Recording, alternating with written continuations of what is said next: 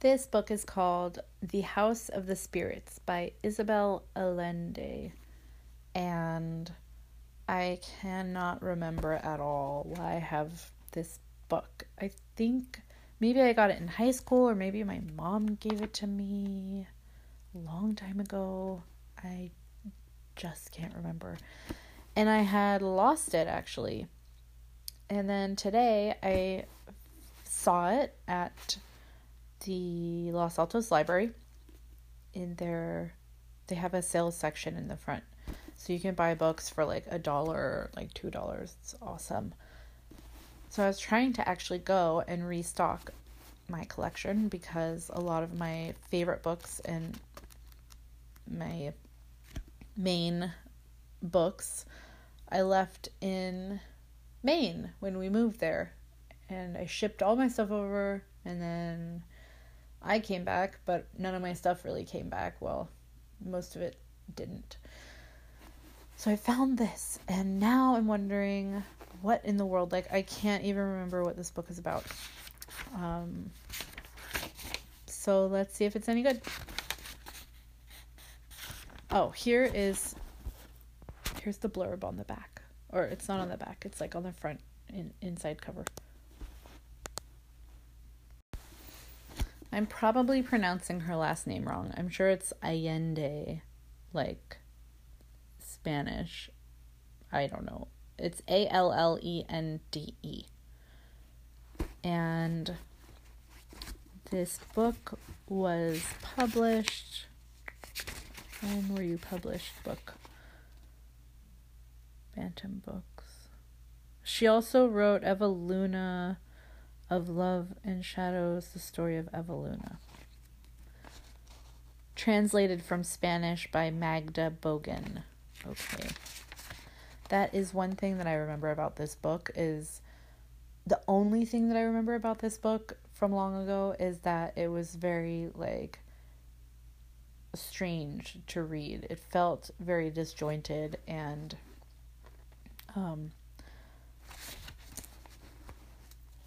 just hazy. So maybe that's because it's translated from Spanish.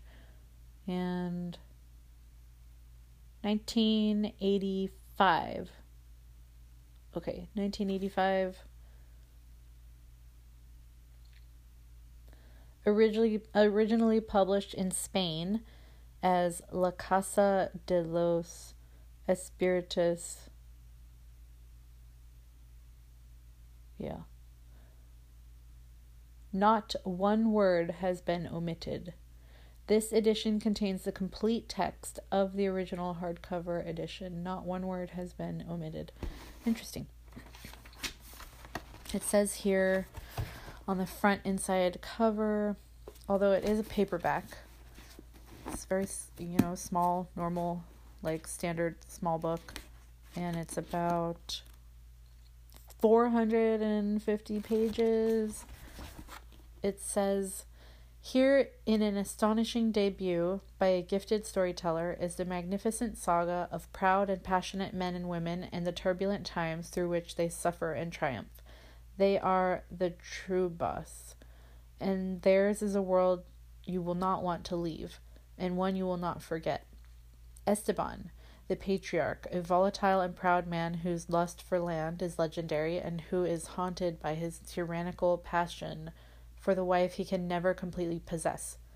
Clara, the matriarch, elusive and mysterious, who foretells family tragedy and shapes the fortunes of the house of the Trubas. Excuse me, sorry. Blanca, their daughter, soft-spoken yet rebellious, whose shocking love for their son of her father's foreman fuels Esteban's everlasting contempt, even as it produces the grandchild he adores. Alba, the fruit of Blanca's forbidden love, a luminous beauty, a fiery and willful woman. The families break with the past and link to the future. On the back, there's some quotes, blah, blah, blah. Unforgettable. It tells the story of the Truba family with its deep loves and hates following them from the turn of the century. The Truba family becomes our own. Their country, their continent, their tragedies are ours. Their triumphs will also be ours.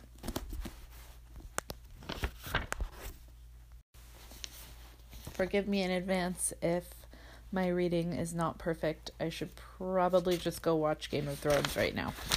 But I want to try to get one more chapter in. So, to my mother, my grandmother, and all other extraordinary women of this story. How much does a man live, after all? Does he live 1,000 days, or one only? For a week, or for several centuries? How long does a man spend dying? What does it mean to say forever? Pablo Neruda. The House of the Spirits by Isabel Allende. Chapter 1. Rosa the Beautiful. Barabas came to us by sea. The child Clara wrote in her delicate calligraphy. She was already in the habit of writing down important matters, and afterward, when she was mute, she also recorded trivialities, never suspecting that 50 years later I would use her notebooks to reclaim the past and overcome terrors of my own. Barbaras arrived on a Holy Thursday. He was in a despicable cage, caked with his own excrement and urine, and he had the lost look of a hapless, utterly defenseless prisoner. But the regal carriage of his head and the size of his frame bespoke the legendary giant he would become. It was a bland autumnal day that gave no hint of the events that the child would record, which took place during the noon mass in the parish of San Sebastian, with her whole family in attendance. As a sign of mourning, the statues of the saints were shrouded in purple robes that the pious ladies of the congregation unpacked and dusted off once a year from a cupboard in the sacristy. Beneath these funeral sheets, the celestial retinue resembled nothing so much as a room full of furniture awaiting movers, an impression that the candles, the incense, and the soft moans of the organ were powerless to counteract. Terrifying dark bundles loomed where the life-size saints had stood, each with its influenza-pale expression, its elaborate wig woven from the hair of someone long dead, its rubies, pearls, and emeralds of painted glass, and the rich gown of a Florentine aristocrat. The only one whose appearance was enhanced by mourning was the church's patron saint, Sebastian, for during Holy Week the faithful were spared the sight of that body, twisted in the most indecent posture, pierced by arrows, and dripping with blood and tears like a like a suffering homosexual, whose wounds kept miraculously fresh by Father Restrepo's brush, made Clara tremble with disgust. It was a long week of penitence and fasting, during which there were no card games and no music that might lead to lust or abandon, and within the limits of possibility, the strictest sadness and chastity were observed, even though it was precisely at this time that the forked trail of the devil pricked most insistently at Catholic flesh. The fast consisted of soft puff pastries, delicious vegetarian dishes, spongy tortillas, and enormous cheeses from the countryside, with which each family commemorated the Passion of the Lord, taking every precaution not to touch the least morsel of meat or fish on pain of excommunication, as Father Restrepo had repeatedly made clear. No one had ever dared to disobey him.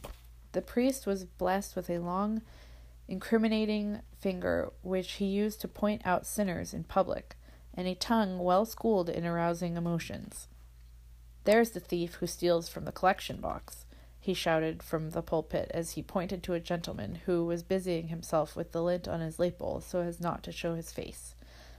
And there's this shameless hussy who prostitutes herself down by the docks. He accused Doña Esther Truba, disabled by arthritis, and a devotee of the Virgin del Carmen, who opened her eyes wide, not knowing the meaning of the word or where the docks were. Repent, sinners, foul carrion, unworthy of our Lord's great sacrifice. Fast, do penance. Carried away by vocational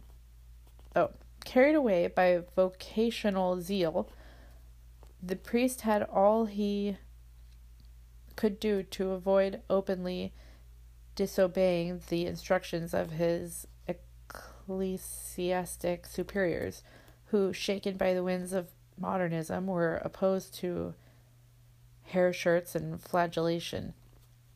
He himself was a firm believer in the value of a good thrashing to vanquish the weaknesses of the soul, and was famous for his unrestrained oratory.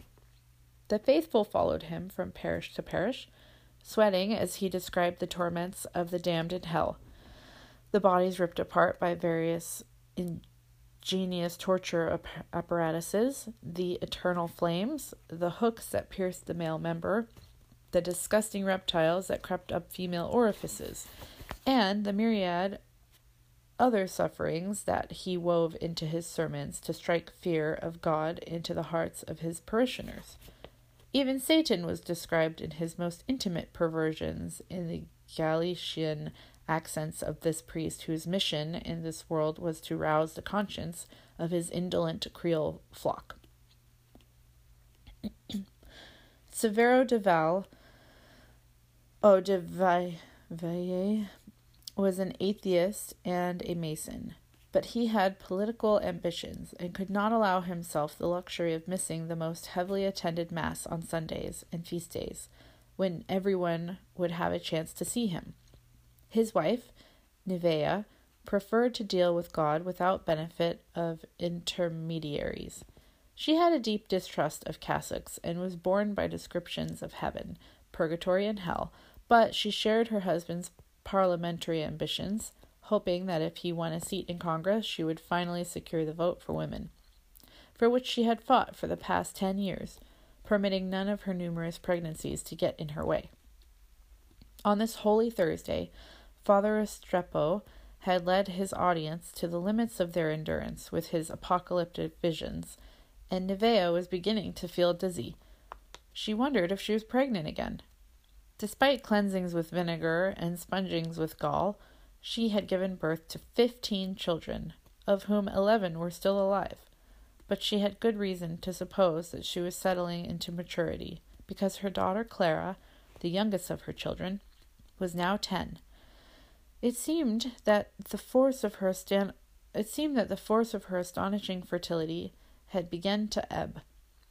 She was able to attribute her present discomfort to Father Restrepo when he pointed at her to illustrate a point about the Pharisees, who had tried to legalize bastards in civil marriage, thereby dismembering the family, the fatherland, private property, and the church, and putting women on an equal footing with men. This in open defiance of the law of God, which was most explicit on the issue. Along with their children, Nevea and Severo took up the entire third row of benches. Clara was seated beside her mother, who squeezed her hand impatiently whenever the priest lingered too long on the sins of the flesh, for she knew that this would only lead the child to visualize with even greater accuracy aberrations that transcended reality. Clara was extremely precocious and had inherited the runaway imagination of all the women in her family on her mother's side. This was evident from the questions she asked to which no one knew the answers. The temperature inside the church had risen, and the penetrating odor of the candles, the incense, and the tightly packed crowd all contributed to Nevea's fatigue. She wished the ceremony would end at once, so she could return to her cool house and sit among the ferns, and taste the pitcher of barley water flavored with almonds that Nana always made on holidays. She looked around at her children. The younger ones were tired and rigid in their Sunday best, and the older ones were beginning to squirm. Her gaze rested on Rosa, the oldest of her living daughters, and, as always, she was surprised. The girl's strange beauty had a disturbing quality that even she could not help noticing, for this child of hers seemed to have been made of a different material from the rest of the human race. Even before she was born, Nevaeh had known she was not of this world, because she had already seen her in dreams. This was why she had not been surprised when the midwife screamed as the child emerged. At birth, Rosa was white and smooth, without a wrinkle, like a porcelain doll, with green hair and yellow eyes, the most beautiful creature to be born on earth since the days of original sin, as the midwife put it, making the sign of the cross. From her very first bath, Nana had washed her hair with chamomile, which softened its color, giving it the hue of old bronze. Oh, like the Statue of Liberty, maybe? No. I don't know. Like maybe a white, almost. And put her out in the sun with nothing on to strengthen her skin, which was translucent in the most delicate parts of her chest and armpits, where the veins and secret texture of the muscles could be seen. Nana's gypsy tricks did not suffice, however, and rumors quickly spread that Nevaeh had borne an angel. Nevaeh hoped that the successive and unpleasant stages of growth would bring her daughter a few imperfections, but nothing of the sort occurred. On the contrary, at 18, Rosa was still slender and remained unblemished. Her maritime grace had, if anything, increased. The tone of her skin, with its soft bluish lights, and of her hair, as well as her slow movements and silent character, all made one think of some inhabitant of the sea. There was something of the fish to her. If she had a scaly tail, she would have been a mermaid. But her 2 legs placed her squarely on the tenuous line between a human being and a creature of myth. Despite everything, the young woman had led a nearly normal life. She had a fiancé and would one day marry, on which occasion the responsibility of her beauty would become her husband's. Rosa bowed her head, and a ray of sunlight pierced the Gothic stained glass windows of the church, outlining her face in a halo of light. A few people turned to look at her and whispered among themselves, as often happened as she passed, but Rosa seemed oblivious.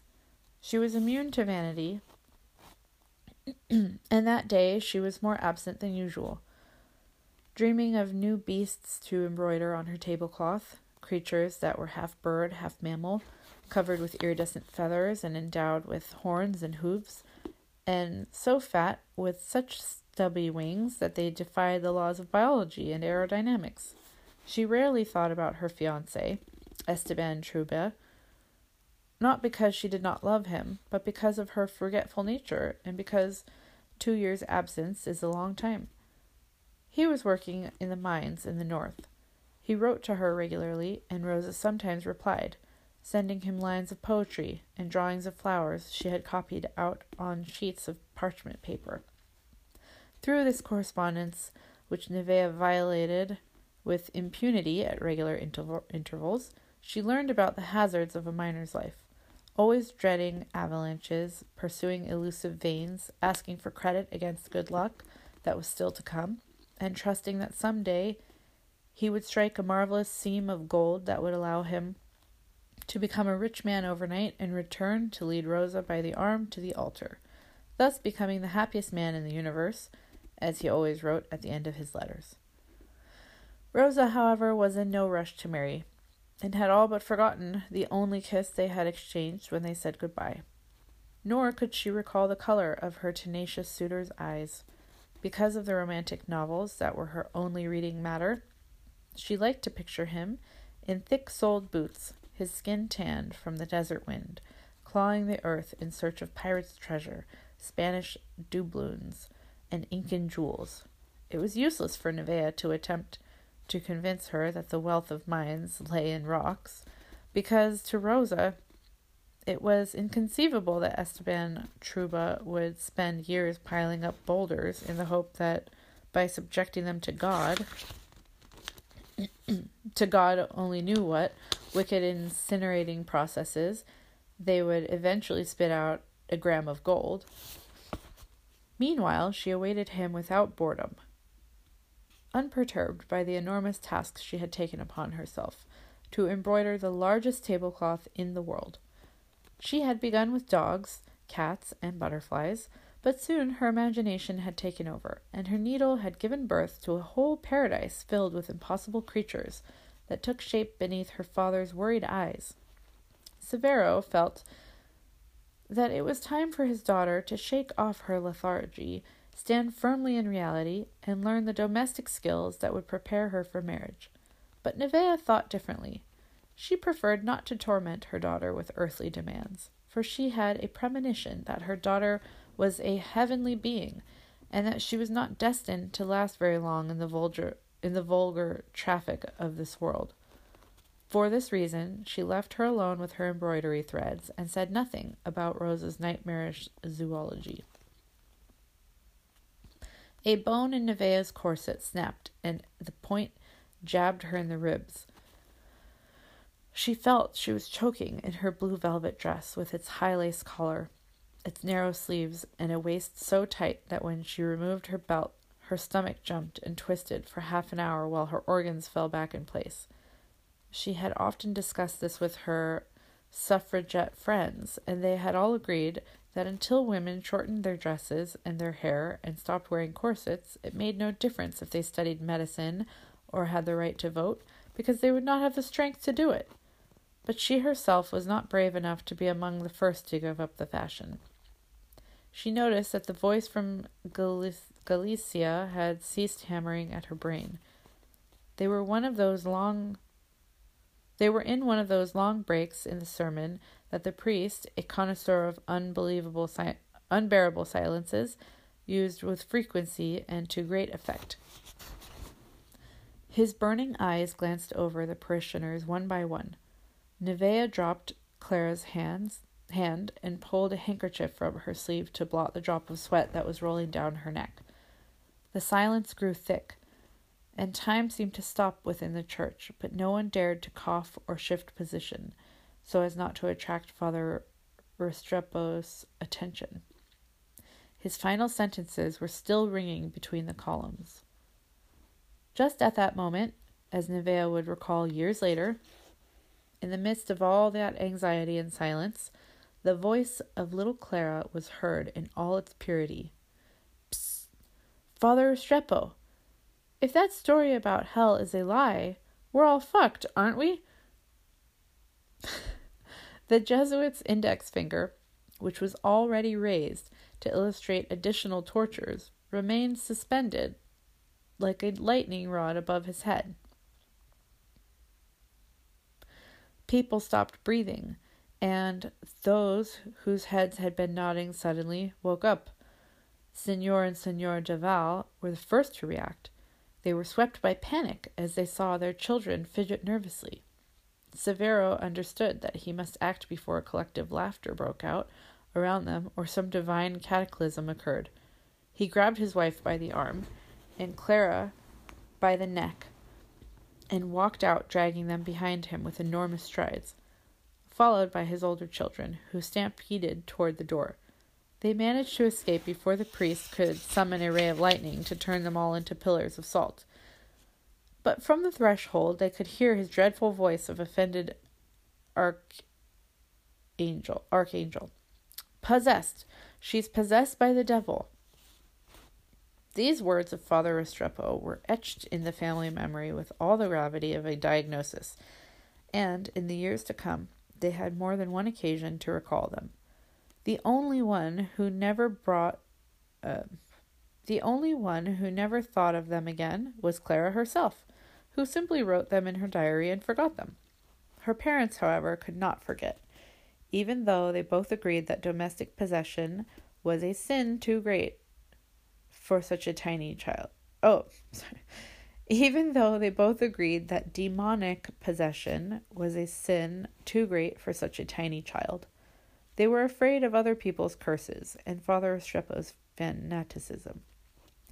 Until that day, they had never given a name to the eccentricities of their youngest daughter, nor had it ever crossed their minds to ascribe them to satanic influence. Clara's strangeness was simply an attribute of their youngest daughter, like Louise's limp or Rose's beauty. The child's mental powers bothered no one and produced no great disorder. They almost always surfaced in matters of minor importance and within the strict confines of their home. It was true there had been times, just as they were about to sit down to dinner and everyone was in the large dining room, seated according to dignity and position, when the salt cellar would suddenly begin to shake and move among the plates and goblets without any visible source of energy or sign of illusionist's trick. Nevaeh would pull Clara's braids, and that would be enough to wake her daughter from her mad distraction and return the salt cellar to immobility. The other children had organized a system so that in case of visitors,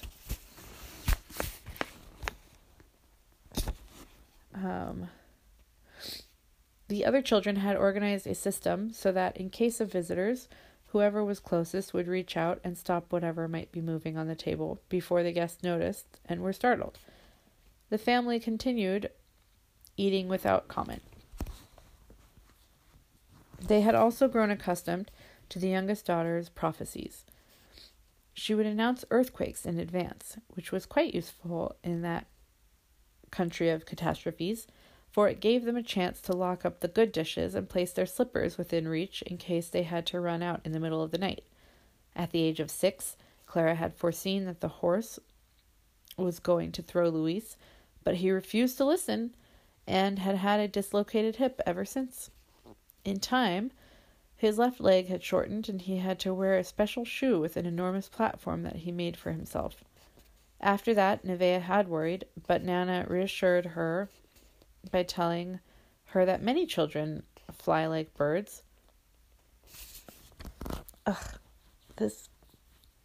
Okay, so I just got this book today. Every time I turn a page, like, this microscopic wall of, like, book dust comes at me. I'm kind of... my nose. How many pages do we have left? Oh my god, so many. Probably gonna put this book into the book box, like, when we're done with chapter 1, because I don't really remember being thrilled with it the first time that I read it either, for some reason. Holy shit, this fucking chapter just goes on and on. Wow, the first chapter is 40 pages, like... I mean, I guess that's normal, but I'm used to reading children's books. And we're on page 8 right now. Okay. I'm going to take a break. Maybe we'll do more tomorrow. Maybe I'll do another installment of chapter 1 tomorrow. Okay. Good night. Sorry.